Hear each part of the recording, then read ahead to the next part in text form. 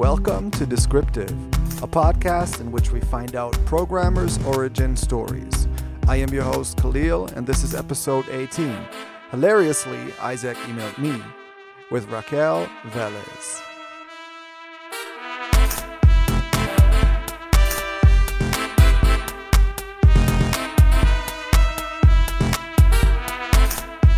Today's guest is Raquel Velez. She is a senior software developer at NPM Inc. in Oakland. And in her off time, you can find her baking, teaching Nodebots not to fall off of tables, and speaking. Welcome to the show, Raquel. Thank you so much. I'm super happy to be here. Awesome. So my first question, as always, is how did you get into programming? And in your case, it would be maybe into robots and computer science and stuff like that. How did that start for you? Yeah. Well, so once upon a time when I was in high school, so when I was like 14, I was convinced I was going to be a filmmaker. I was going to be the next Steven Spielberg. I was going to make movies, all of that good stuff. And then when I was towards my later years in high school, I was invited to a local university where the Society of Women Engineers group was giving a presentation, and there were a bunch of different engineers at the table, and it was like electrical engineering and environment engineering and industrial engineering and chemical engineering. And then there was a mechanical engineer, and she was the last one. And I'm sitting there. I was there because I was invited. I was very good at math and science, but I had no desire to do any of that. Like, I was like, engineering, my parents are engineers. I don't want to be an engineer. I don't even know what that means. I just want to make movies. But the mechanical engineer, when it was her turn to talk about what it was that she did, she was like, so all of these other engineers, they're great. I'm really good friends with all of these women, whatever. But I built a robot, and I kid you not, she took a robot from underneath the table and just put it, bam, right there on top of the table. And I was like, oh my God, people can do that? People can build robots? This is a thing? Because I'm coming from the world of movies, right, where robots are just a figment of the imagination. It's something that, special effects. It's not real. But here it was. Here was a real robot in front of my eyes. And she told me she told us how basically it navigated through hallways using light. So you would flash a flashlight, and it would follow the flashlight and everything like that. And I was like, well, this doesn't sound too hard. That is so cool.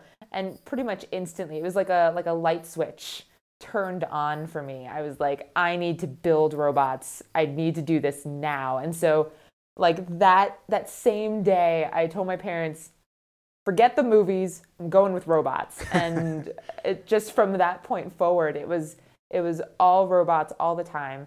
Now I should say that the robot part, I was convinced I was going to do mechanical engineering, and I did. I got my degree in mechanical engineering, no computer software at all. Like I did programming, but it was as a means to an end, right? It was just, this is the tool I need to use to make these robots smart. But what I really care about is actually building these robots and making them move around and all of that stuff. But then I was on the DARPA Grand Challenge team, which was this huge, at least in the US, competition for researchers around the country to build an autonomous vehicle that could drive like several hundred miles and by itself. And so I was on the very first team at my university. I went to Caltech, and I showed up on the first day, and they said, okay, well, we have 3 teams. There's the mechanical team, the electrical team, and the software team. And everybody went to the mechanical teams and the electrical teams, and there was nobody on the software team. There was like one other person. And I was like, well, I feel really bad for the person on the software team, but everyone else was like, I have never programmed before, so I can't be on the software team. And I was like, well, I have programmed because I've been playing with robots for a little while now, but it's not my passion. I don't really care that much. But anyway, so I went on to the software team, and that's when I started to learn about things like how to use software or versioning control, and like how to think about architecture of applications, and how to bring multiple inputs and come out with like different types of outputs and all of that stuff. And I wasn't very good at it, let's be real. I was terrible at it. None of my software actually ended up on the robot at all. But that was kind of like my introduction to like real software programming, at least in the robotics side of things. And as I continued in my studies, and then even after I graduated from university, I did a lot of programming. It was just a lot of programming. And then eventually I got tired of the robots, only because the robotics field is extremely competitive, and in order to be really, really good, you really need to go and get more education. And I just didn't want to get a PhD. I was like, I have PhD students, at least in the US, it's like you have one project and that is your project for a billion years. And I have project ADD. I like cannot work on the same thing forever. So I was like, this is just not going to work for me. I cannot do a PhD. And so I was like, well, I've been building robots for a while. The internet's fun. How hard can that be? How hard can it be to be a software developer? I'm sure it's pretty easy.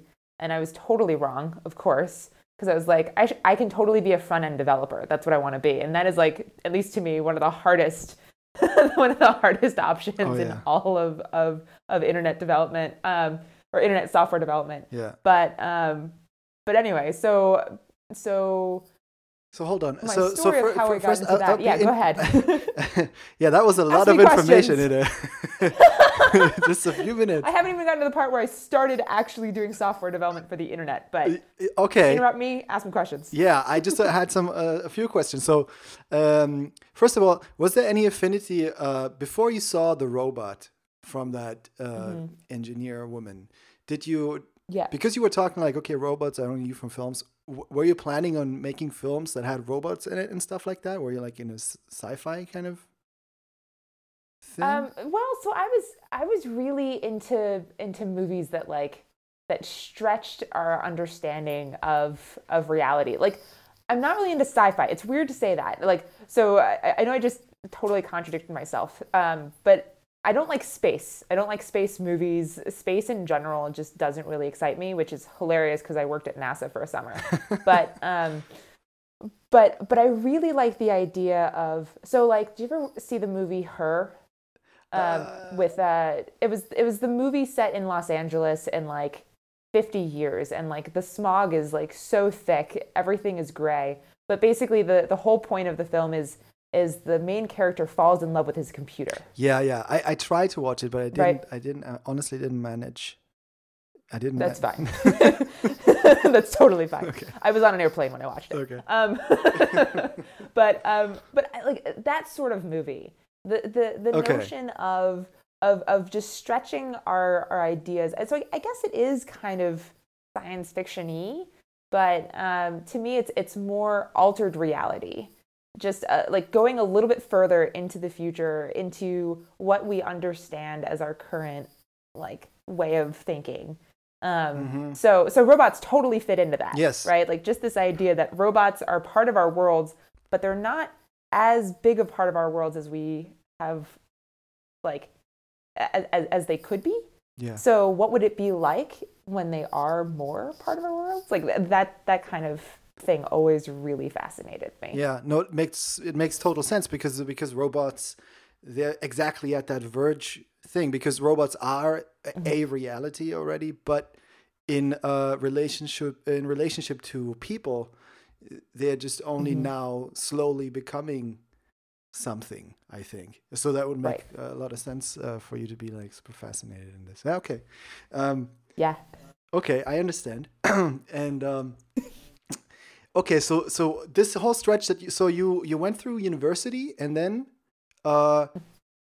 you did your was that like you made a master's or something? The thing before the PhD, you didn't want to do the PhD, so you right. So yeah, so I actually started a master's program in robotics, and I dropped out. I dropped out after my first semester because I was like, this is just not working for me. I just didn't really. It wasn't as fun for me. Like there's the different parts of any sort of academic pursuit, right? Like there's the super academic side of it, where you're studying and studying and taking exams and studying and writing papers and all of that. And then there's the experimentation side where you're just kind of playing around and seeing what comes out and having fun in like different kind of ways. And it doesn't have to necessarily yield a paper. It doesn't have any tests involved, like exams rather. Testing is important. Testing is very important. Yeah. But yeah, so it was really very much, I really liked the experimentation side of it. I liked the fun part of it. And I did not care for the exams. I didn't care for the studying. I just wanted to play and learn the things I needed to play with the thing that I wanted to play with right now. You know what I mean? Like it was I don't want to have to learn differential equations for differential equations' sake. I want to learn differential equations as I'm figuring out how to build a proper state control for my robot. Mm-hmm. Yeah. So I'm very much more application focused. Yeah. Cool. So you knew this all started when you were 14, right? So you knew from the age of 14 that you wanted to do stuff with robots. So did you actually start reading about this stuff then, or how did that go? No, well, so actually, fun story. I mentioned both my parents are engineers. They're chemical engineers, and there was one time when I was about 12 or 13 that my father sat me down and he said, "I'm going to teach you how to program because I think you would really like it." And I said, "Okay." And he said, "Let's build a calculator." And I looked at him and I was like, why would we build a calculator? I already have a calculator. It doesn't make any sense for me to build one of these. And so instantly I was bored and said, "Dad, I'm not interested." And that was kind of like a really important moment for, I think, me and my dad, in the sense that he realized that that approach wasn't going to work with me. And he was out of ideas. So we just kind of let it ride. And I think to him, it was just a really amazing opportunity, or just kind of twist of fate, that I went to that engineering event, where I came back and I was like, "Oh my God, Dad, I need to program because I need to build robots. I need to learn this programming thing now." And so now he was very excited about it. But up until that moment, and I went to that engineering thing when I was 17. So like there were a good like 3 years between like when I started high school and before I finished, where I was just kind of in this kind of middle land. Like I was really good at math and science, and I really liked math and science, but I also really liked film, and I was like on the filmmaking team. Like I started a club, and we made some movies, and it was super fun, and I loved that. But I haven't touched any film editing software other than like iMovie in probably 20 years now. 15 years, and like it's been more than 15 years since I've tried to make my own movie. Really, like I switched and never looked back, basically. Okay, so that's pretty much out of the window.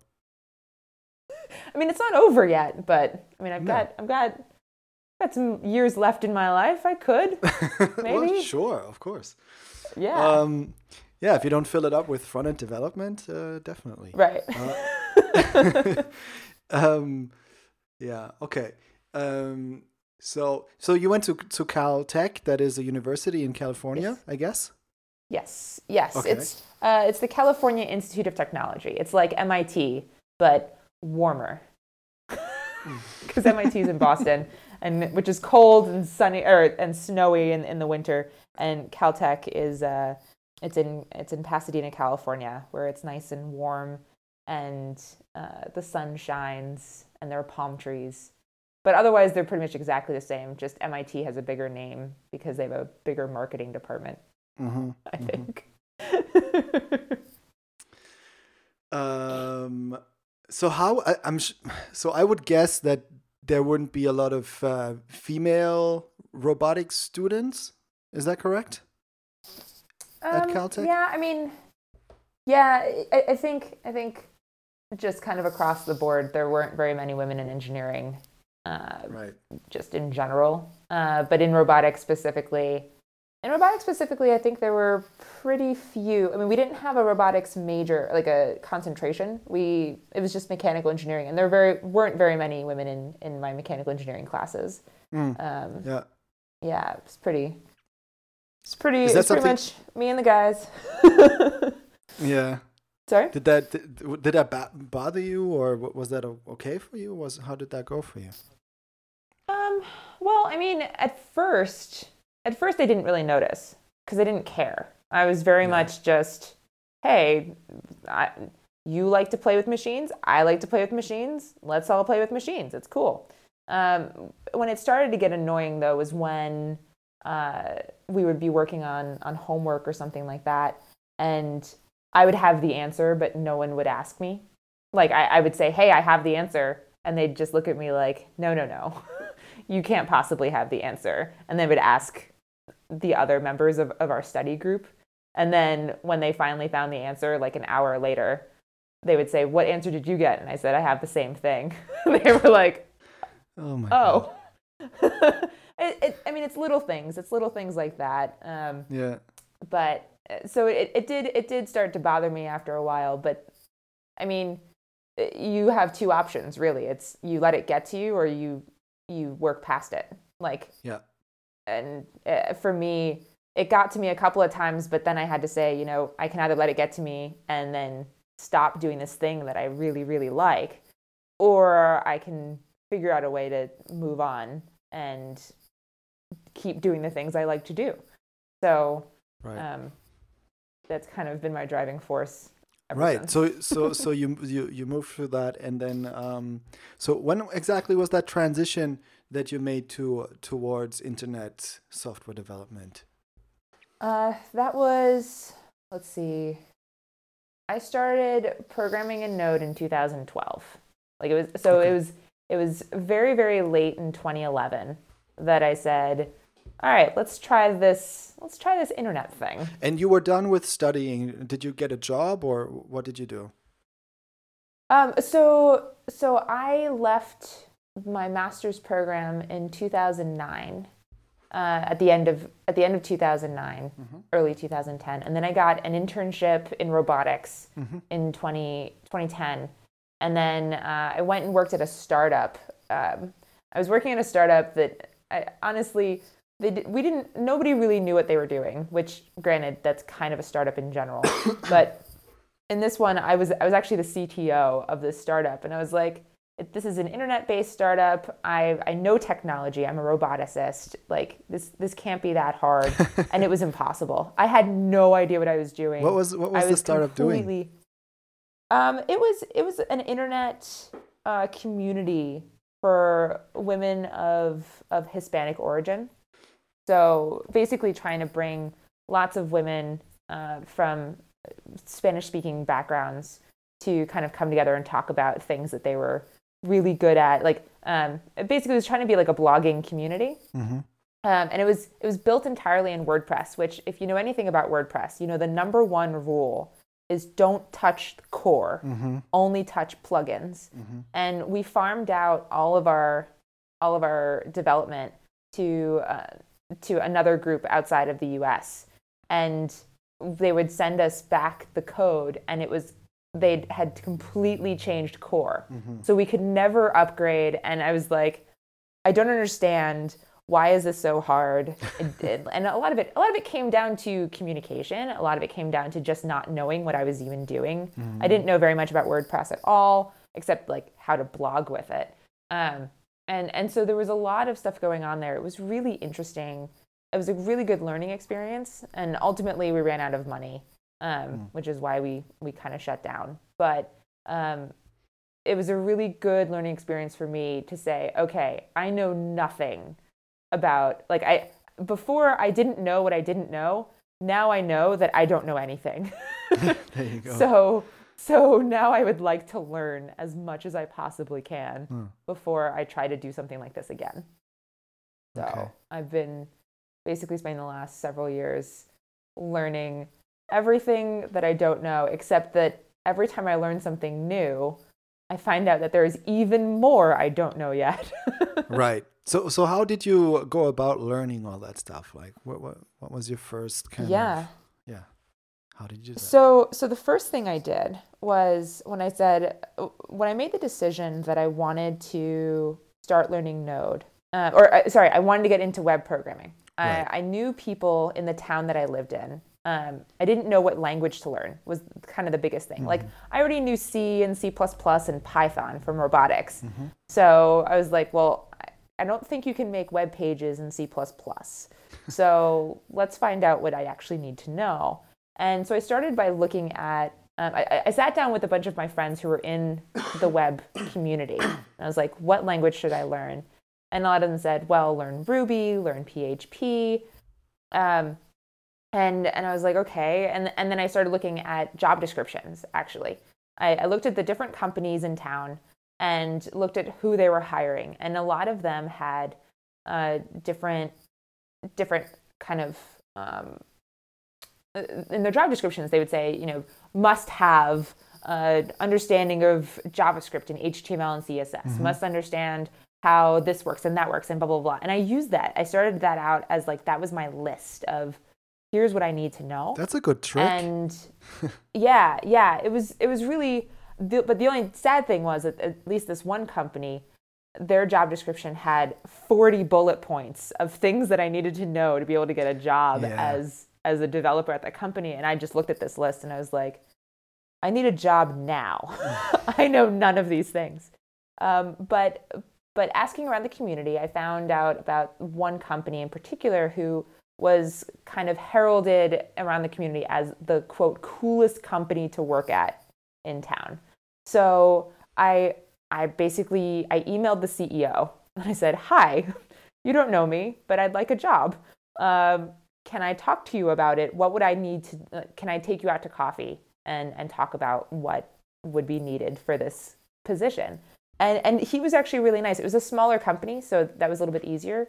I wouldn't say, call up the CEO of Siemens and say, how do I get a job at Siemens? But this was a smaller company, and I was able to have coffee with him. And at that moment, he said, well, what we're hiring right now is Node developers. If you know Node, we will probably hire you. And I was like, okay, then I will learn Node. Like it was just that simple. I said, fine, I will learn Node. Okay. So then I went online and really started looking up what do I need to know Node. And Node at that time, this was 2012, or actually late 2011, nobody knew what Node was. Node was this brand new thing. And so I just started playing around. I did whatever tutorials I could find. Felix Geisendorfer, I don't know if you know who he is, but he wrote kind of an early Node tutorial, and I followed that thing to the letter, just copying and pasting and doing all this stuff. And I just started asking lots of questions. I joined the Node IRC channel, and I did this and did that. And as soon as I felt like I knew at least something, I applied for a job and at the company, and they turned me down. They said, we appreciate that you are trying, but you're not good enough yet to be hired on as a full-time developer. And I was crushed, totally crushed. But I kept going to meetups, and I just kept showing up to different, like there was the local JavaScript meetup, and I would go and I would ask questions and just constantly asking all different questions everywhere. And then the kind of head of engineering sort of at the company sent me an email and said, we're starting an internship program. Would you like to be our first intern? And it was only, I think, because I kept showing up to all of these things and I kept saying, hi, I want to know this. I don't know it yet. Can you please help me understand? Yeah. And so they knew me. They knew my face. They knew my name. They knew what I could do, even though I wasn't working in the industry yet. And I became an intern at that company. And it was supposed to be a 6-week internship. But by the end of 5 weeks, they said, hey, do you want to be a full-time junior developer? And I was so excited. I said, yes, of course. And it just kind of, it went from, that's how it started. So I was an intern, and then I was a junior developer, and then And then I went on to my next company where I became a developer, and then, da da da da. Right. So, but what did you learn as an intern there? Like, what was the kind of work you did? Yeah, so it was a consulting company. So it was the type of company that had a bunch of different clients, and every client wanted something different. So I actually learned how WordPress works and how to build websites on WordPress. Okay, so no Node. Well, there was a little bit of Node. Okay. I also did a project with Node, and I learned a little bit of front-end development, and I learned back-end development, and I even started playing around with a little bit of PHP.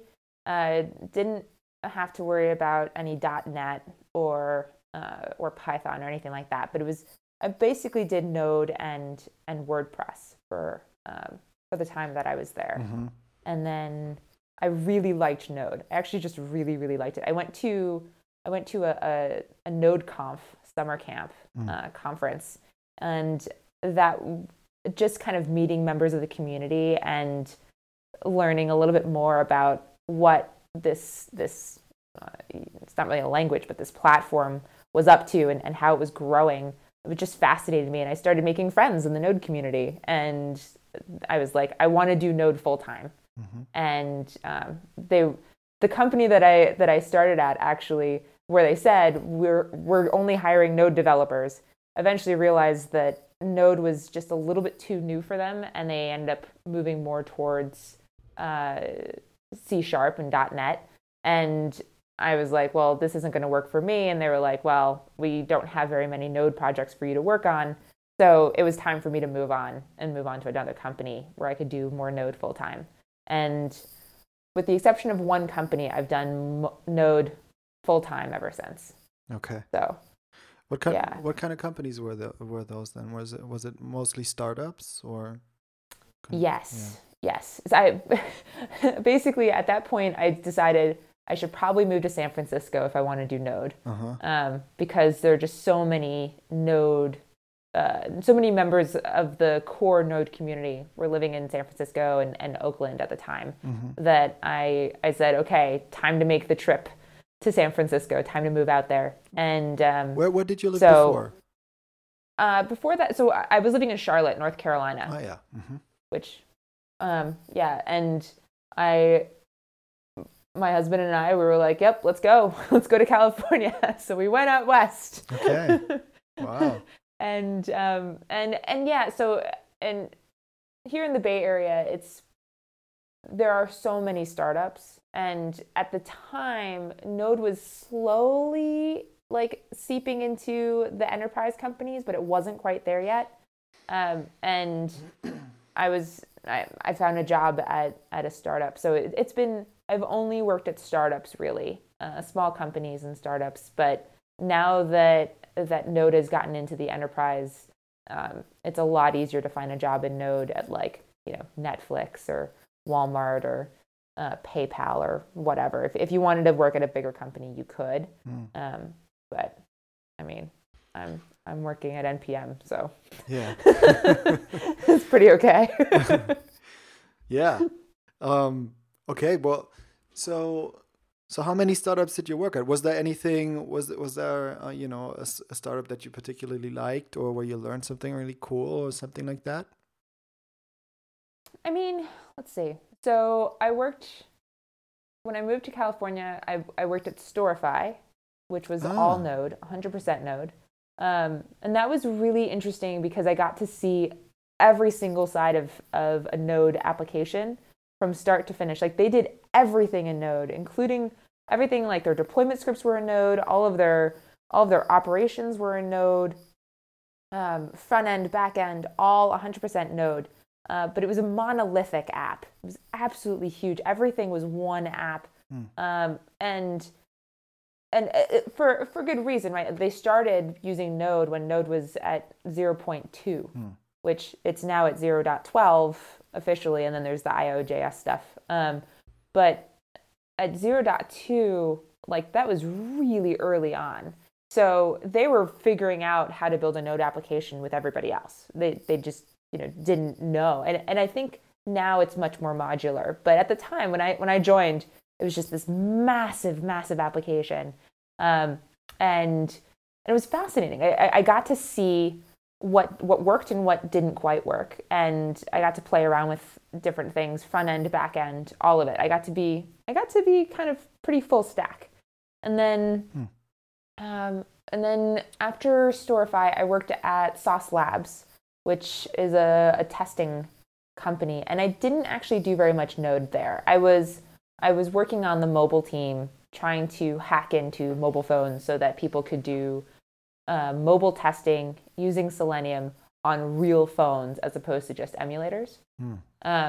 And so that was a really interesting thing, but it wasn't Node at all. But it did give me a better understanding of embedded systems and kind of like the Unixy, Linuxy kind of really being on the command line, digging into things. Like I got to learn about LXC, which are like containers. We tried to use Docker, but Docker was too new at the time. So we had to stick with the traditional Linux stuff. But that was fascinating because I didn't know any of that before. And then after Sauce Labs, I joined NPM. So where now it's full stack Node again, but now I'm doing even more. Like now I know everything from, like I just got added to the ops rotation. So like I'm doing everything from the front end to the back end and everything in between, and all the way down to the operations level. So it's really cool, just constantly learning. So how did you get into NPM? Like, did you send did you email? Is it Isaac? Isaac was a Isaac. Yeah. No. So hilariously, Isaac emailed me. Oh. And I was actually the very first. I was employee number 1 at NPM. Really? And I think a lot of that had to do with the fact that I went to conferences and people got to know me. So like when I said I went to that conference, the NodeConf summer camp, and made friends in the Node community. Like I really did make friends in the Node community. I wouldn't say that I was really, really good friends with Isaac at the time, but we knew each other and we knew of each other, and we knew kind of like the ethos that we each kind of worked at. I'm very focused on like, how people are like specialized in certain things. I'm not specialized in anything. I would not call myself an expert in anything except maybe Node in general. But not even at the like I haven't contributed to Node Core, so I couldn't tell you how Node works at the deepest levels. But I know enough about how to work on a Node application that you can throw me at anything. Any problem that you have in Node, I will tackle it. No problem. And I also really care about community, and I care about how a company functions from the inside and out. And I think a lot about, I'm very well-rounded as far as being like a team member goes. And so I think Isaac knew that about me and thought, okay, if I really want to build this company right, let's have somebody who isn't necessarily an expert in any one thing, but can really speak to all of the different parts of a company and all of the different parts of an application. And we just have started growing and building. Like the next couple of hires were also more generalists, and then we've been starting to add on more specialists as we grow. And now we're hiring a whole bunch of different positions now, and they're all very specialized. Like we need a support person, a marketing person, a web person, specific sorts of things.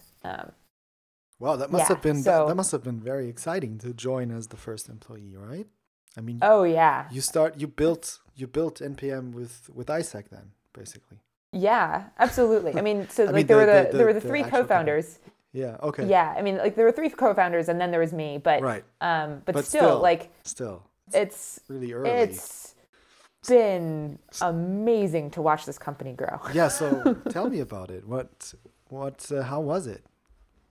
Yeah. Well, so when I first started, you may remember, NPM was super unreliable. Like basically you would run npm install and maybe 20% of the time it would work. Or 40%. Like at any given moment it might not work, and you knew that could be the case, and it could be that the registry was down or whatever. And so for us operationally, npm was on fire. It was just absolutely on fire. I was there for a week, and then CJ, who's now our director of engineering, came on board. And so she's also been there from the beginning. And we have just watched this company go from everything is on fire. The community only, like, they like us in a like, yeah, NPM is great, it's a good tool kind of sense, to now we have virtually 100% uptime on our registry. People love us. When we wear our shirts at conferences, people run up to us and they're like, oh my God, NPM, do you have stickers? Please give us stickers. And it's so great. But it's been really cool to watch this company figure out, how do we go from just being this community tool that Isaac built in his spare time into a full-grown company with funding and HR policies and hiring and all of that stuff, and just really watching us figure out, well, what are the pieces that matter, and how do we figure out which tools to work on next, and what's our product roadmap, what's our engineering roadmap, how do we handle things like technical debt, like when do we do releases, what's our policy on going home, like some places, if it's the night before the release, everybody's expected in the office, and you get dinner and you get breakfast, and you do not go home until after it's been released and everybody is sure that nothing is on fire. Well, we decided to do things a little bit differently, and we all left at 5:30 the night before we released private NPM, which is hilarious. Like, we all went home and we went to bed, and we had a little timer on the website to change everything so that the banner went up, and like, it was all automated. It was all great. I mean, of course, there are major trade-offs, right? While we got to go to sleep, we also had to say no to some of the people who cared about what we were going to release that day. Like, there were some things that we had to say, we're really, really sorry. We know you wanted that thing in this release, but it doesn't get to happen. Sorry. Like, that we've hit a cutoff deadline. Yeah. But any new features after this deadline don't get put in. Yeah. Well, but that makes a lot of sense. I mean, it keeps people sane and healthy. Yeah. The people that work on that stuff. So I think that's really that's great.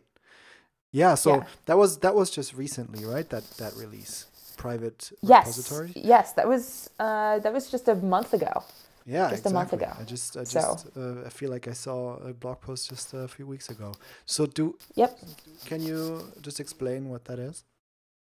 Sure, absolutely. So in the same way that if you use GitHub, there are public repos and there are private repos. And private repos are ones that you only get to share with people that you want to share it with, whether that's no one or with certain people. Whereas a public repo is visible to literally everyone. And so up until about a month ago, every module that you published to NPM was public. It was visible to everyone. But there were a lot of people who said that they wanted to have private repos or private modules. They wanted to be able to restrict the number of people who could access that module and not show it to everyone publicly. And so that was kind of the first thing we decided we wanted to build as like our first big feature of NPM. So now the way that works is we have scoped modules. So you would say like at username / module name, and they're private by default, but you can make them public as well. You only pay for private modules. You don't have to pay for public ones. Right. And one thing that's a little weird is I think for some people is that our pricing is a little bit different from GitHub's in that it's $7 a month, but it allows you to have an unlimited number of private modules because the node ethos is many small modules. Right. And so to charge people per module would just be ridiculous because then people would just start making monolithic modules. Exactly. But the downside, of course, is that then in order to add somebody to your private module, they also need to be paying users. So that we're still figuring out the best way to make that work. Our next major feature is going to be orgs. so that you can have an organization and have multiple people in the organization all be able to access each other's private modules without necessarily having to pay for yourself. But we're figuring that out. Like I said, we're only a year and something old, so we're figuring out how all the pricing needs to work and all of that stuff. But for the most part, we've gotten a lot of good, positive feedback on private modules, and I think people are really excited about orgs, though. Okay. That's gonna be the companies, next big thing. basically, right? Yeah. Yeah. Did you have are you happy with the amount of signups you got so far? So far, yeah, definitely. So far, things are going pretty well. We have started giving out some coupons. I don't have a coupon code for the listeners, but if you look at the NPM Weekly, we have a little newsletter that goes out every week. There's a coupon code there, and cool. Yeah, so you can get a free month just to try it out. Okay, awesome. If that interests you. Yeah. I'm definitely gonna link it up.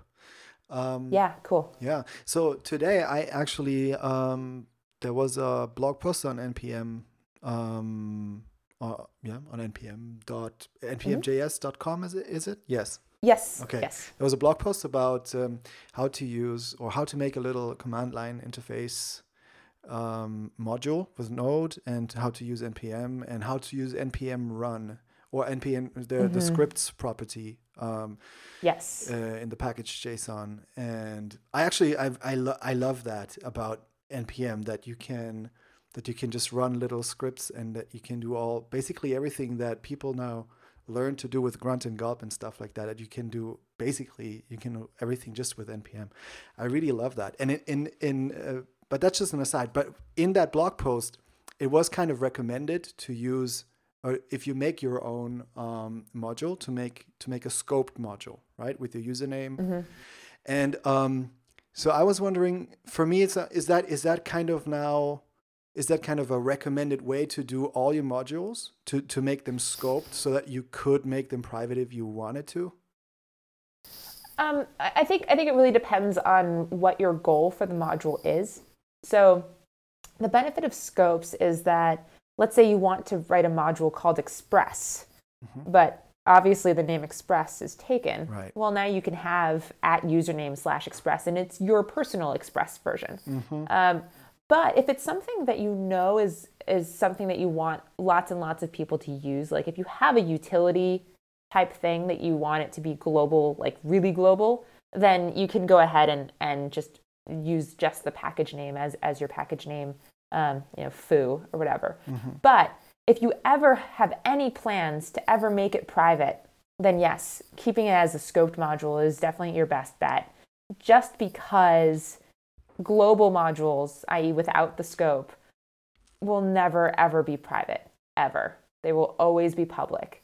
So it comes down to just kind of your personal preference and how you want to think about your project. I personally, I think I don't want to say any sort of one size fits all. I think it is safer to start out with a scoped one, just because then you know that the name is not taken.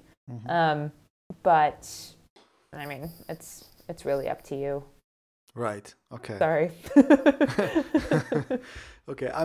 I guess that's gonna confuse people, maybe a little yeah. bit. Well, I mean, I think it comes down to what you want. I think it doesn't hugely matter. But of course, as a scoped module, you can make it private, and you know that nobody else has taken the name. Yeah. So those two reasons alone, I think, are really good reasons to make your modules scoped. Yeah. And then if you know that it's starting to get more traction, then you can move it over to a global, but you would have to basically get the new name, right, the global name, and then publish okay. to that. Okay, I didn't know that Yeah. you could that you can change to a global. Okay, that makes, well, then it doesn't matter. Then you can just do whatever. And then, Yeah. but could you change from a global to a scoped one?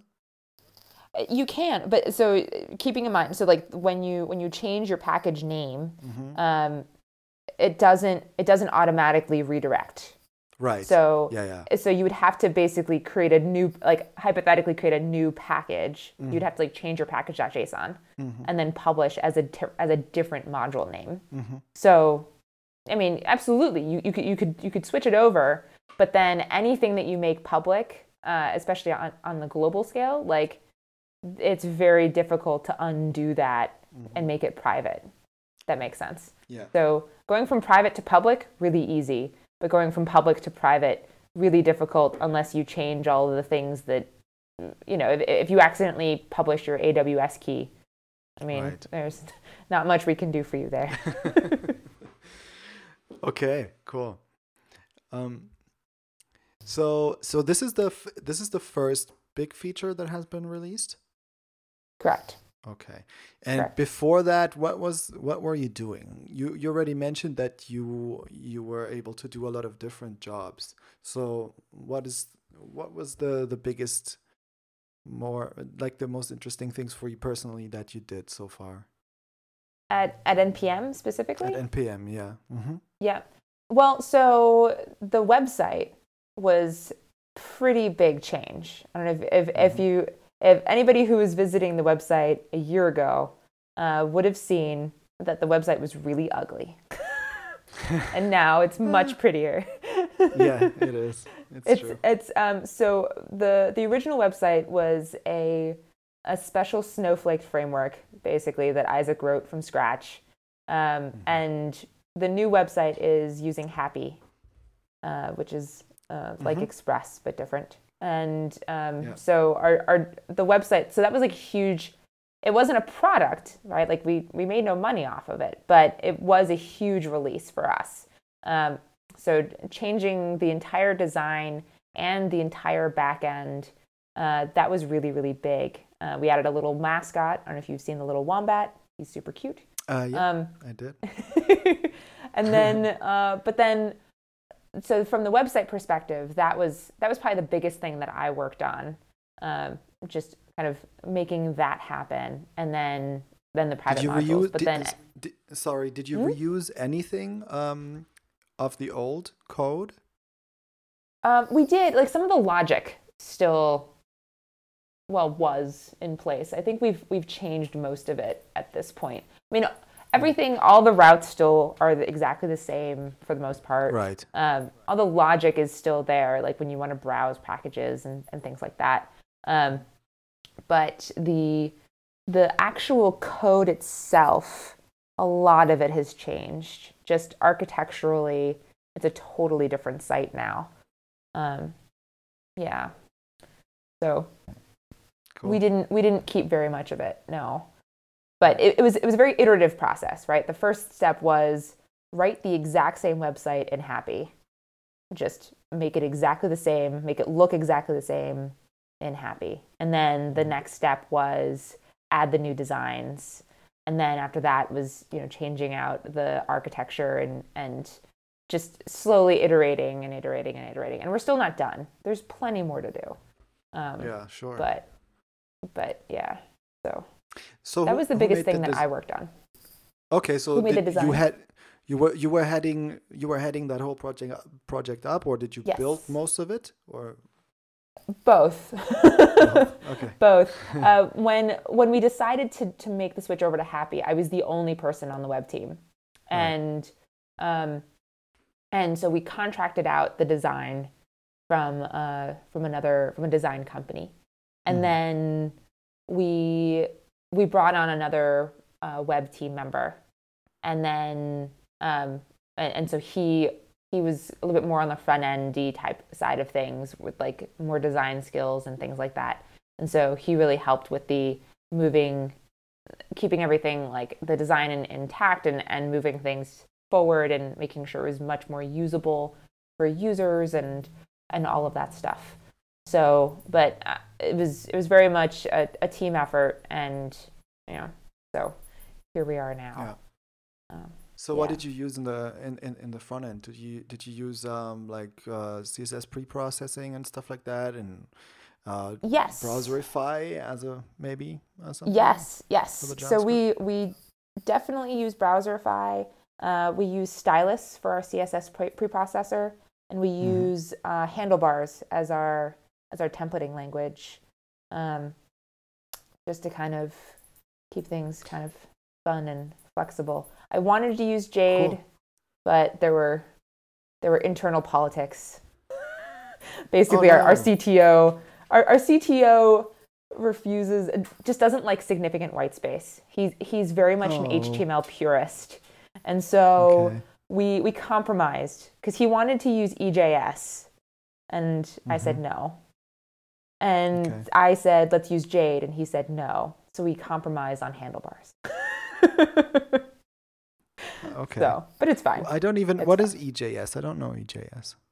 EJS is like, just imagine it's like Handlebars, but it's even more, it allows you to have a little bit more logic in the template, which I used to think was a good idea, but now I think the front end, or the HTML should be as dumb as possible, and all the logic should happen in the controller. So Handlebars is for me a better option, because there's just enough logic to be useful, but no more than that.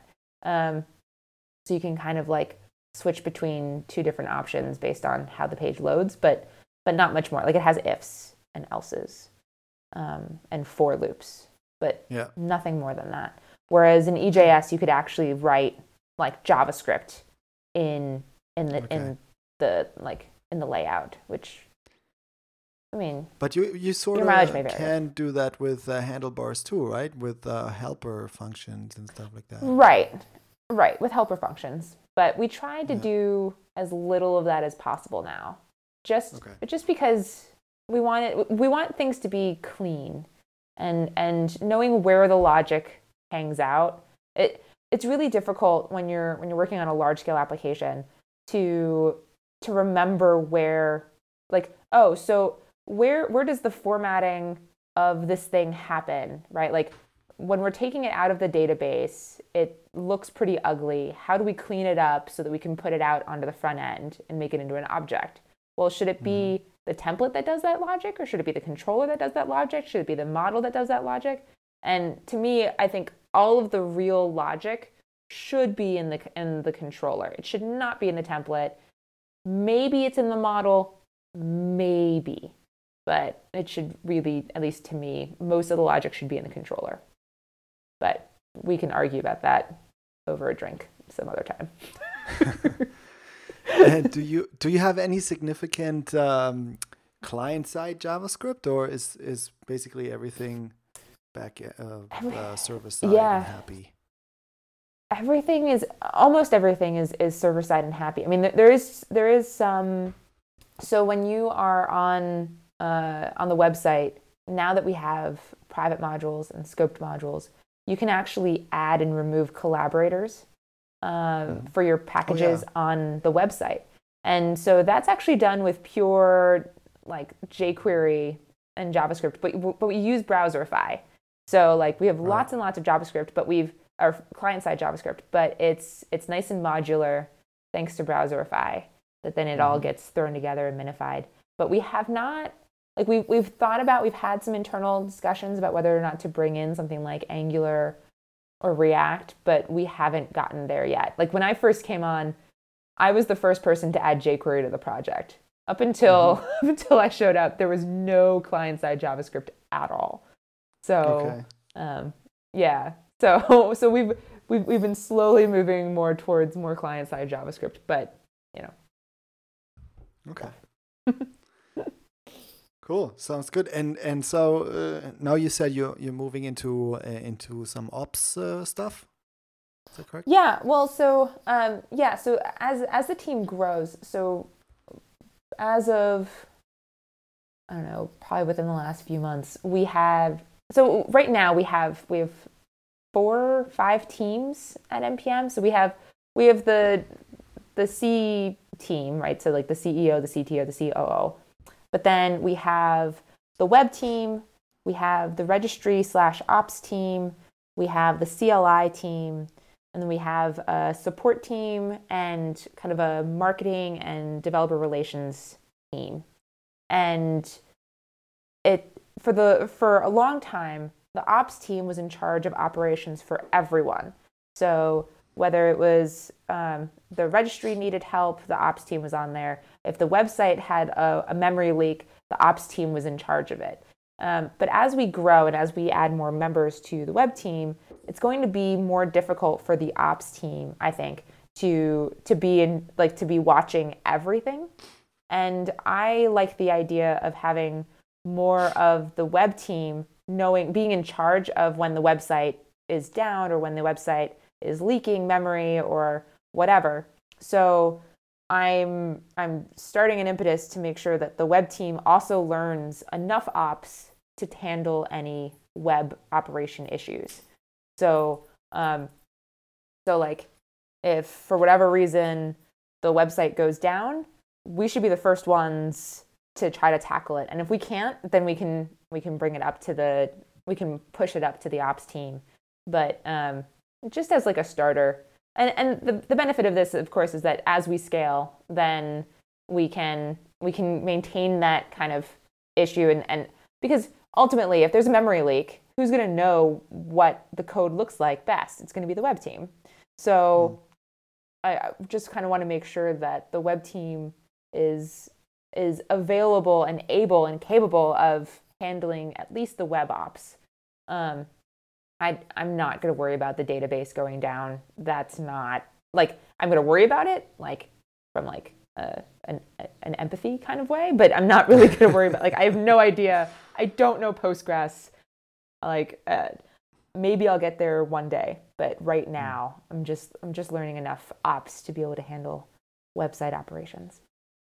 So and we all know that NPM is like the biggest or the fastest growing ecosystem. I don't know if it still is, but at least it used to be. And with what kind of growth are you dealing today on the website?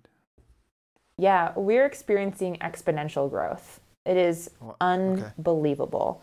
We had over the last month, we had 1 million unique visitors to the website, which again, we're not Facebook level yet, but it's not just a little community side project anymore. This is definitely, it's growing like crazy, and it's amazing. It's absolutely incredible watching the site grow. I mean, our biggest issue right now is not even so much that our registry is not falling over at all, but we do have to be aware of how many people are hitting the registry every day so that we can add more machines as needed or figure out how do we continue scaling this. The website Node is so great for high intensity websites that we have 2 machines in production right now. That's it, just 2 web machines, and we're handling all of this traffic no problem. But at some point, we're going to need more. So just thinking about that and preparing for it.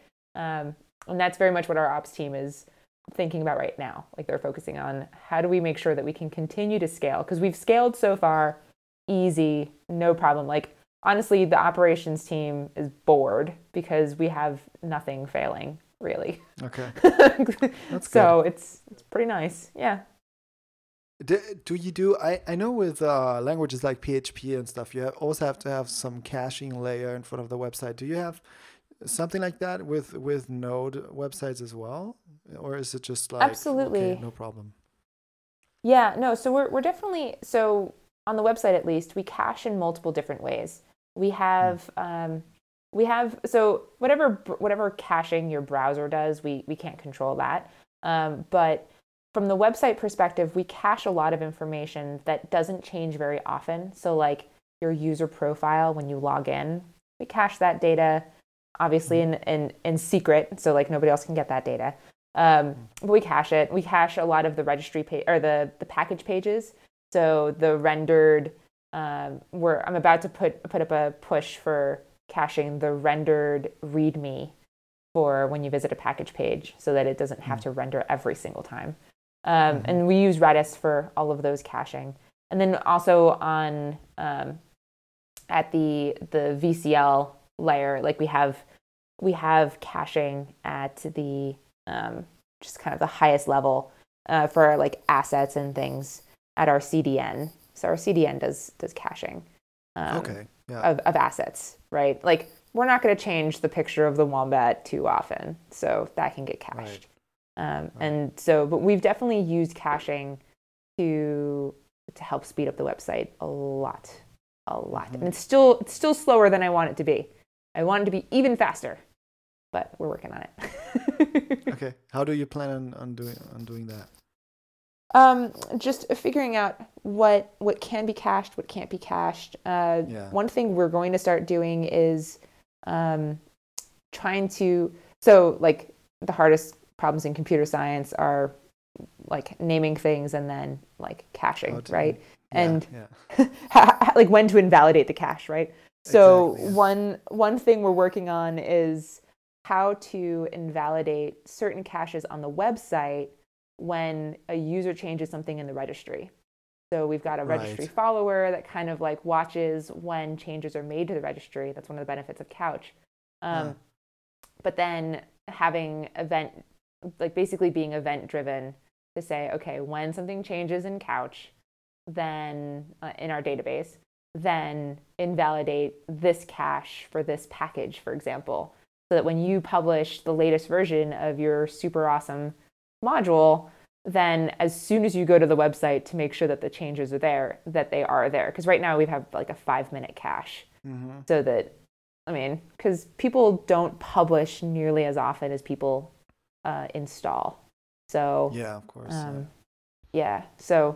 So things like that. I want the user experience to be really, really fast and easy and snippy, and I want you to feel like you can publish something right now and immediately go to the website and know that everything went through fine.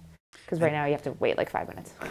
Yeah, and do you, for instance, if nothing changed in the README, but but there was some push to the code of the module, do you then still keep the README and then just only have like the stats updating or something like that, or do you render the whole page again? We render the whole page. It's pretty cheap to render the README as long as we don't render it on every single page load, which is what we currently do. So my new patch is going to make it so that it doesn't, that it's a little bit faster. But then another thing that like we'd like to do is make it so that you can edit your README without pushing any new code, and that I think would be really nice. Really nice, because a lot of people get really annoyed when they have to publish a brand new version just because their README had a typo in it, and I feel really bad for them. But how would that go? How most people have their code on GitHub as well, so that wouldn't go back to GitHub. Yeah, so that would So there's no perfect situation, but at least but you can also hypothetically. Sorry. So but it's true. You could also just only use npm as your the storage of your versioning of your code, basically. Yeah. Right. For some reason, I thought everybody always has a GitHub as well as like your npm, but that's just kind of because I'm used to it like that. Right. But it's not necessary. Yeah. Right. And there's also nothing stopping you from updating your GitHub and updating the package or the README only on the npm website without publishing a brand new version, right? Because like your GitHub SHA and the version in npm don't necessarily have to be right. Like your head on GitHub doesn't have to be the same as the thing that's in npm, which also causes people some issues because they'll push a new version to GitHub and they'll be like, why is everything broken? It's not working the way I wanted to. It's like, did you publish a new version? Oh, oops. No, yes, that of course it makes sense. Yeah, you don't want to have a whole new version of your npm or your node module if you just have to change like a typo or something like that. That's right. That makes sense. Yeah. Okay, is there anything else cool that people should know about npm? I mean, NPM loves you. Yeah. That's all. That's all. And we honestly Sorry. No, go ahead. I just wanted to say that like NPM really would not be where it is today without the community. So we care very, very, very much about the community. And if it ever doesn't seem that way, let us know and we will fix it immediately. Yeah. Yeah, I mean it's very cool. It's all very it seems all very transparent, and a lot of people of NPM are out there talking to people and explaining what's going on. So that's great. Definitely great. Yeah. And you have stickers wherever you go, I guess, right? So that's Yes. also a plus. Yeah. Cool. All right, so I think we're ready to move into the picks. Okay. Yeah, I would like to go back and forth. So what is your first pick? So I picked some silly things because I'm Good. silly. So the first one is peepresearch.org. Peep as in PEEP. So I don't know if you have them elsewhere, but in the US, right around Easter time, they have these big marshmallow ducks. I don't know if you've seen them, No. but they're called peeps. Okay. Anyway, it's perfectly American. It's marshmallows covered in sugar and more sugar. Marshmallows are made out of sugar, so Yeah. it's just the perfect American thing. Anyway, there's this group that this website is so old. It's like got to be 10, maybe even 15 years old. But what they've done is they've taken these peeps and they've done silly things scientifically to them. So like they'll put them in the microwave to see what happens, or they'll dunk them in vodka and then light it on fire. It's just silly things that you can do to these sugary treats. And I love it because it's like the guise of science. It's this idea of science with something so very silly. And that is me in a nutshell. Like, I'm extremely scientific and academic, but if I'm not laughing, it's not worth it. That's awesome. Cool. So what happens to those peeps? They like explode or melt, or what happens? I mean, you're gonna have to go to the website to find out. Right. Yeah. Okay. It's really fun. It's really fun. Anyway. Awesome. Okay, so my first pick would be NPM, and I'm not just picking it because you are a guest on the show and you work there, but because of this blog post today that I came across. It's called "Building a Simple Command Line Tool with NPM," and it is by where's her Lynn Clark. Is that her name? Yes. Yeah. Yes. And it's a cool little tutorial on basically how to run some tasks just with NPM. You don't need to install any tools with that start with a G. And and for some reason I just love that. Because the story was like I got into like automating tasks and stuff like that through Grunt. Grunt was like, I didn't know what Node or NPM really was. There was just a Grunt, and it was like, wow, we can do this in the front end. It's fast. It takes away all this crap work, because I mean, who would ever, like, people that work at agencies or make little websites or build sometimes people who build products, even, they would never minify their JavaScript before Grunt. It was just like requests, tons of requests, and tons of files would be requested in those websites, because it was just too hard. Like, nobody, because mostly there's like lots of pressure on deadline pressure and stuff like that, and you were just throwing it together. And so when that stuff came along, it was just amazing for a front-end developer to be able to do this, and to do it with JavaScript and quickly and all this stuff. So Grunt was there. I was getting into it a lot, writing plugins and stuff like that. And then the whole Gulp thing started, and they were like, "Oh, Grub sucks. It's too slow. We're great. We do the streaming thing and da da da da da." And all that time, there was Substack over there, you know, kind of yelling at everybody. It's like, NPM does this already, and and there was this blog post, and I saw the blog post. It's something like use NPM as a build tool or something like that.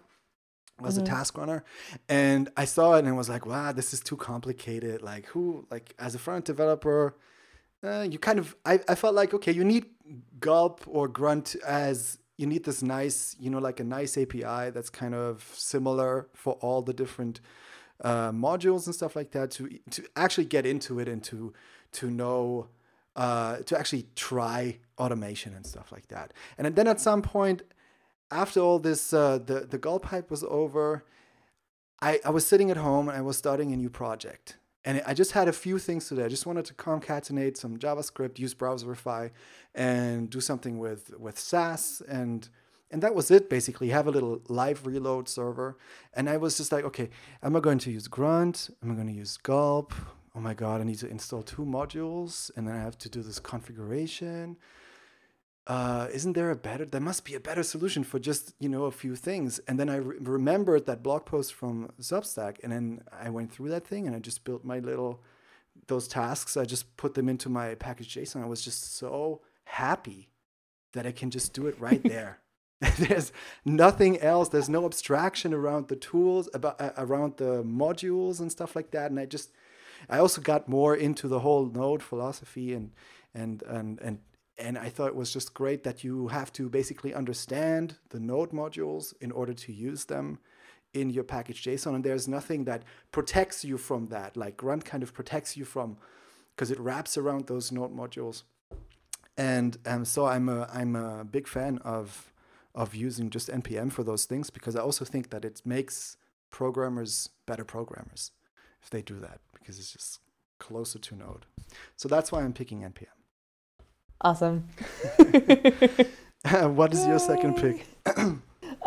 So my second pick is it's a website called jsforcats.com. Mm-hmm. And it was created by Max Ogden, who is a pretty big member of the Node community. Mm-hmm. But basically the idea was to put together a website that shows you the fundamentals of programming and programming in JavaScript specifically, that in a way that, like, the joke is so easy that your cat could learn how to do it, right? But I love it because there's a sense of whimsy, right? There's the funny, this is silly, like it's for cats. But at the same time, it is actually really useful. And I've introduced this to a lot of different people who don't necessarily program at all. So like there are lots and lots of tutorials for how to learn how to program a new language if you already know how to program. And there are a lot of tutorials for how to get into programming in general, sort of like if you do like codeacademy.com or Khan Academy or whatever. But this tutorial is just kind of a nice introduction that's really easily understood. It's well written and at a high enough level that you can kind of understand what's going on, but deep enough as well that you can actually start applying the things that you learn. And specifically for people who, like, I get really annoyed when people are like, oh, wow, you work on computers. I can't do that. And I'm like, actually, you can, because a cat can do it. See? It's so easy. A cat can do it. And I know that programming and web development in general are actually really, really difficult, but you have to start somewhere. And just getting people excited without having to bring in any of the politics, without having to bring in any of the frustrations of, oh my God, like, which do I choose, React, or do I choose, Knockout or Ember or whatever, like Angular, which do I choose? It doesn't matter. Just learn how to program because it's fun, and try it out. Like it's such a nice and easy, fun way to get started that if it still doesn't interest you after reading how cats might learn JavaScript, then that's fine. You don't have to learn JavaScript. You don't have to code, but at least give it a try. And I like it. I like it for that reason. It's just an easy thing to point to say, here, try this out. If you like it, tell me, let me know, and I'll give you more things that you can look at. We can go deeper after that. So. Yeah, cool. Yeah, that's great. I saw that he did it. It passed me by on Twitter, but I never really took a good look at it, because I kind of dismissed it as this is silly, and he likes his cats and stuff like that. Yeah. But yeah, but I'm definitely gonna have a closer look at it. Yeah, because I think that this is it's a good point that you made. I think that that basically everybody, if they want to, they can get into it, because when you break it down at the lowest level, it is easy, and all the things that get added on top, they're also all little things that are easy. But then when you have to look at the whole thing, then it's complex, and then it's daunting and stuff. So it's good to have like a starting point like that. Yeah. Okay, what's your next pick? Yeah, my next pick is it's essential oils. Do you know what that is? Yes. Okay.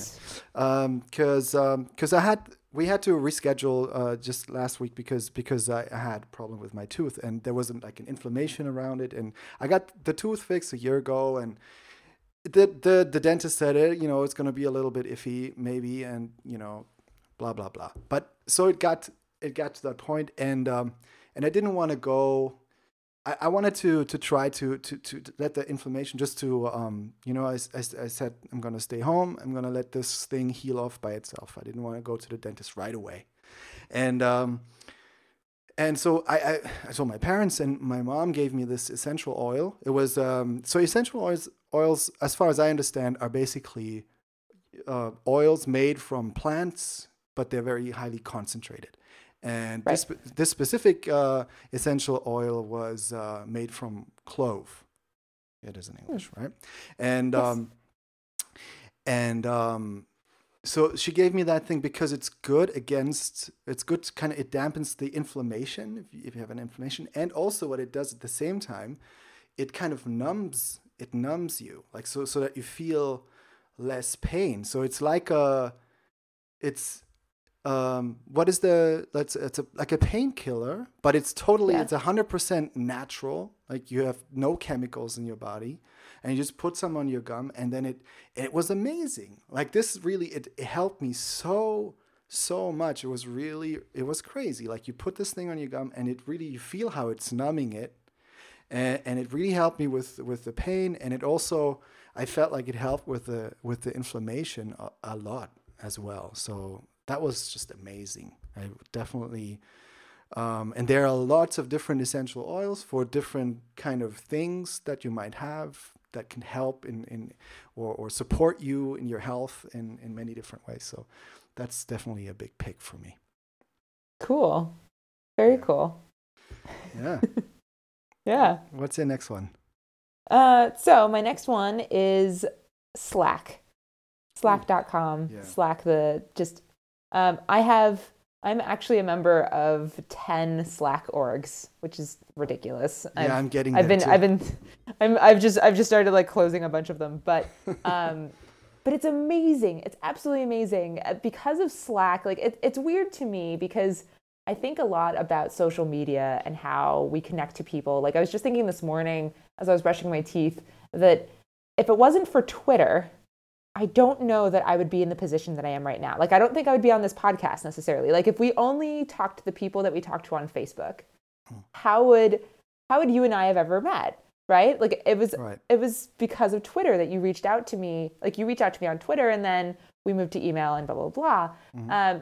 And so Slack to me is kind of become the new way for me to meet people in a meaningful way that is specifically centered around something specific, right? Like, so I'm a member of, I started a Slack channel for people who like to do crafty things like sewing and knitting and baking and things like that.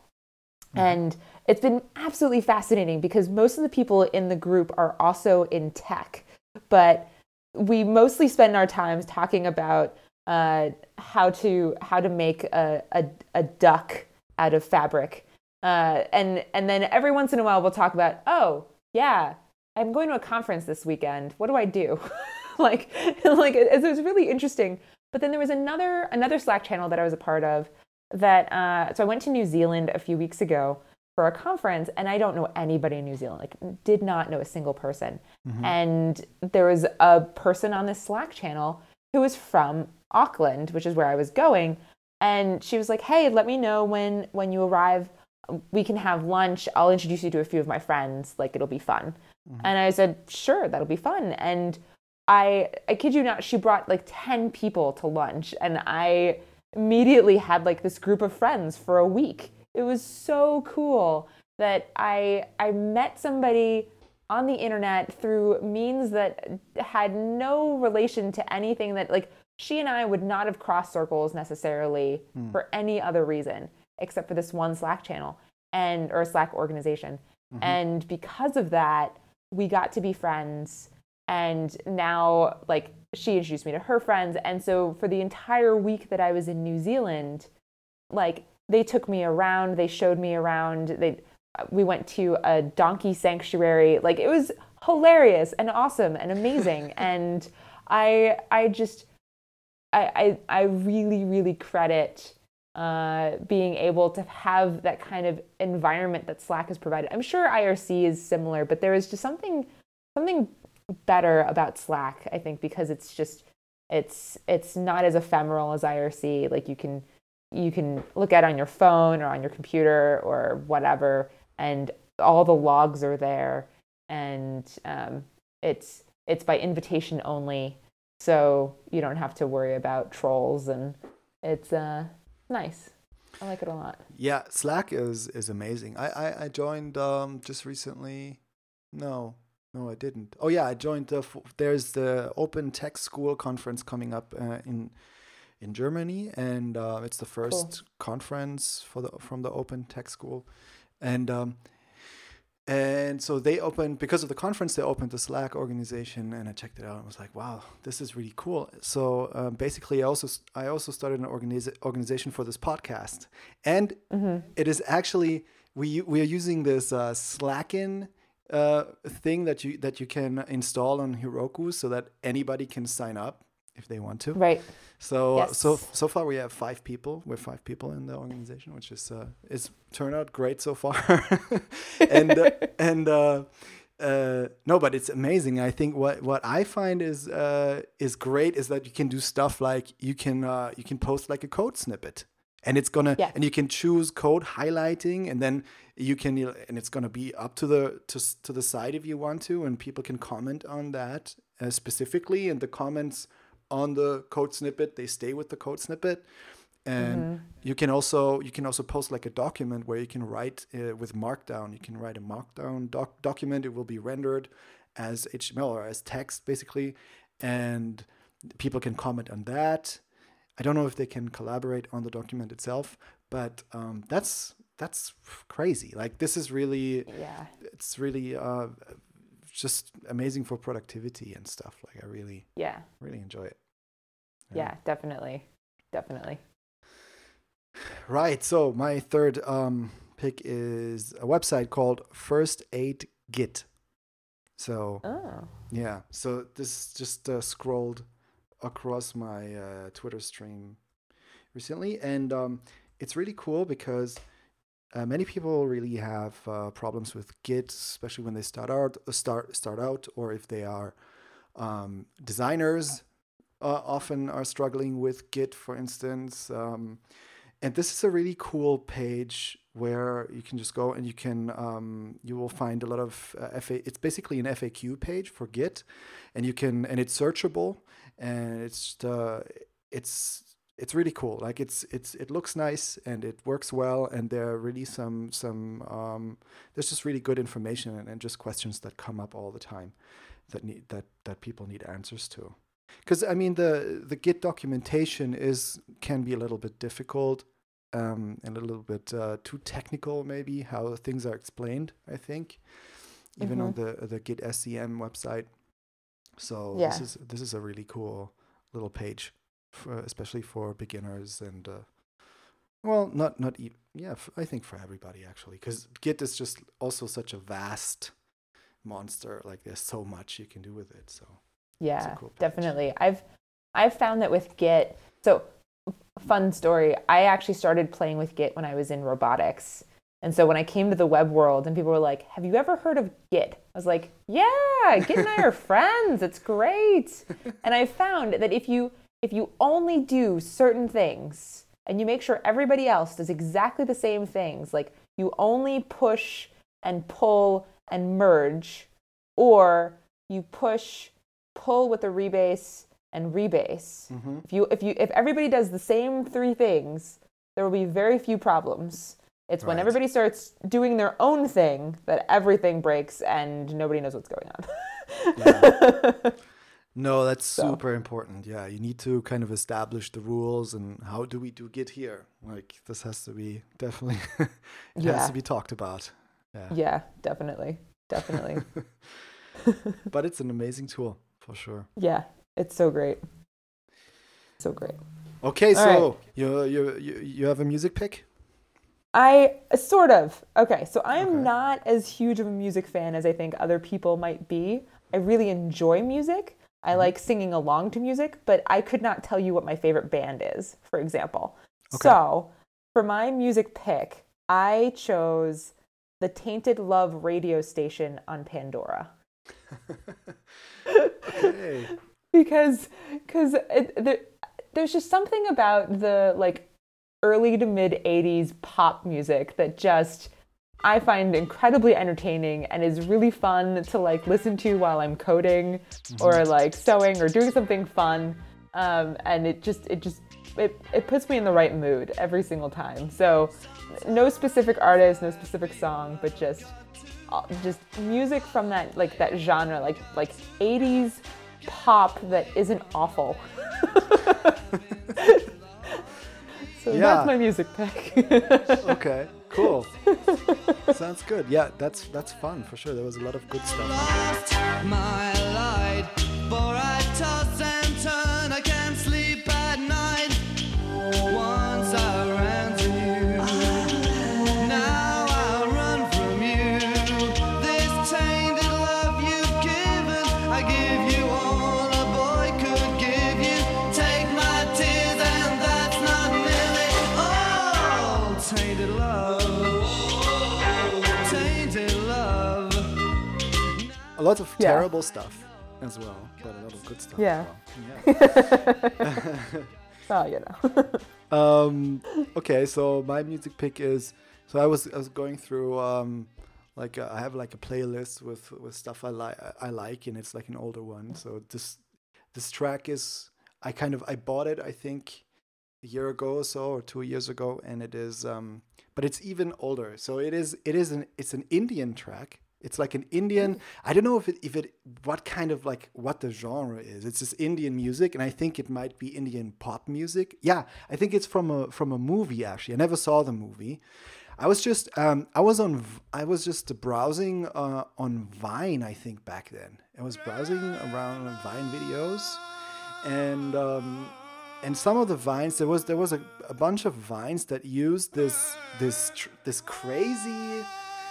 Just crazy Indian music, like pop track, where there's this guy singing and it's very rhythmical and it's very, very super fast, and then it goes into like there's a rhythmical part that he's singing that's like super, like really that kind of speed, and then he goes into like really cool kind of melodies, and people were kind of making super crazy little 7-second Vine videos with that melody.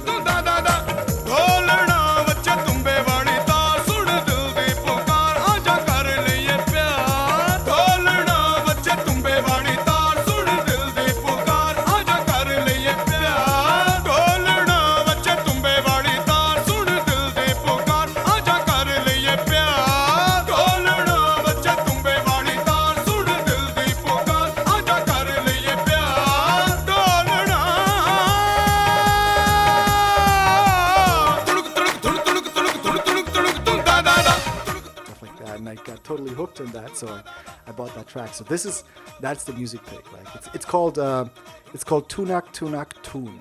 That's the track. And Oh, cool. yeah, and I'm gonna cut it into the podcast later on. Then I'm sure I'm Nice. gonna find some link to a video. The video is also kind of it's a little crazy and stuff. So, but I really enjoy this kind of music sometimes. It's pretty awesome, and some great like really like how those people can sing. It's Yeah. insane. Yeah. That's awesome. Yeah. Sweet. So that's it. So where can the listeners find you if they want to find out more about NPM, or if they want stickers, or just say hi? Yeah. Best way to reach me, 100%, the easiest way and most reliable way to reach me is on Twitter. So my Twitter handle is Rockbot, ROCKBOT. And but if you go there, you'll be able to find my website, which is just Rockbot without the vowels, so rckbt.me. And that's my website, and there's other ways to contact me there. If you really need to email me, my email information is there. But I warn you, if you email me, it could take up to a week, maybe longer. So the best thing to do is email me and then ping me on Twitter to say that you emailed me so that I know to check my email. I'm really bad at email. This is probably one of the reasons why I love Slack so much. Yeah. Yeah, so that's the best way to contact me. I go to conferences all the time. I have been at so many now. So if I'm at a conference and you're at a conference, ping me on Twitter and say, I want some NPM stickers, and I will absolutely get you NPM stickers. Not a problem. I bring more stickers than our attendees at the conference, because I know so many people want to bring more than one home.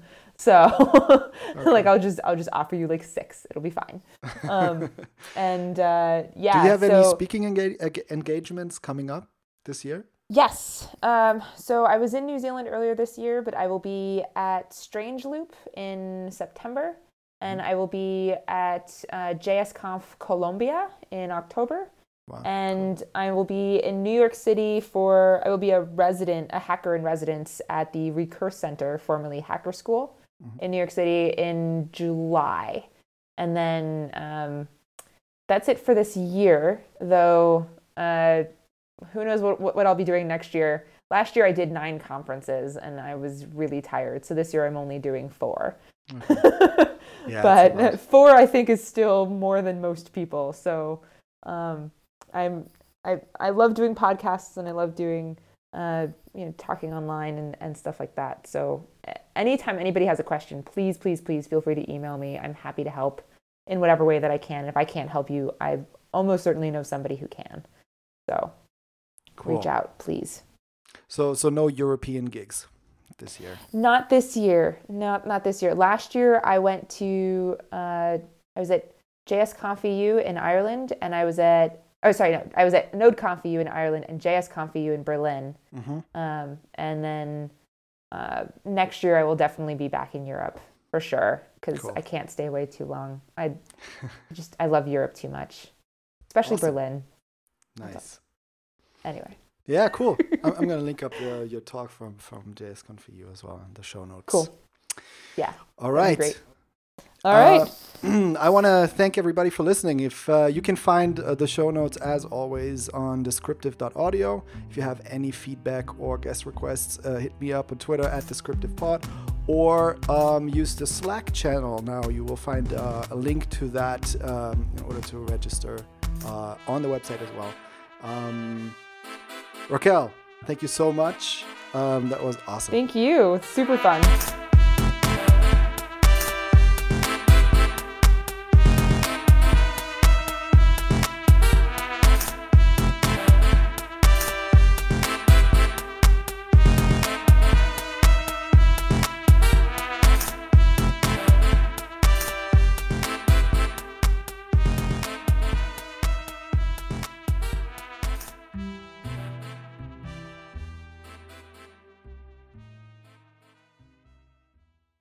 Oh, so you're in Stuttgart? Yes.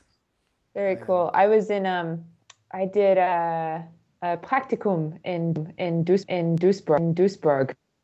Oh wow, cool. And yeah, I got to visit Stuttgart to go to the Mercedes factory. Oh, nice. Okay. Yeah. Oh, were Except you I made there for your studies or something? For Yeah, I was doing like an internship while I was in university, and this is a really funny story. The entire time that I'm at the Mercedes plant, I kept referring to the cars as BMWs. wow, you didn't I make like any friends there. I made zero friends. Afterwards, I was like, so what are the opportunities for getting a job here? And they just looked at me like, not a chance in hell. I was like, I'm so sorry. Yeah, I would imagine. I just had this massive disconnect in my brain. Like they'd be Yeah. like, we're at the Mercedes plant, and I'm like, yes, but how does your BMW compare to? Like it's just, I don't know. There was something wrong with my brain that day. Well, Anyway. something inside you was just didn't want to work there, I guess. Yeah, some I think so. intuition thing. I think so. Hey, congratulations if you made it to here, because you will find out about a special coupon code for NPM private modules that Raquel generated just for the descriptive listeners. So, if you want to try out NPM private modules, you go sign up for the private modules and use a coupon code. And the coupon code is rockbot-descriptive. And you will get 1 month for free, right? So sign up, use rockbot-descriptive, and get 1 month NPM private modules for free. Thanks, Raquel, for doing this, and I hope you enjoy your private modules.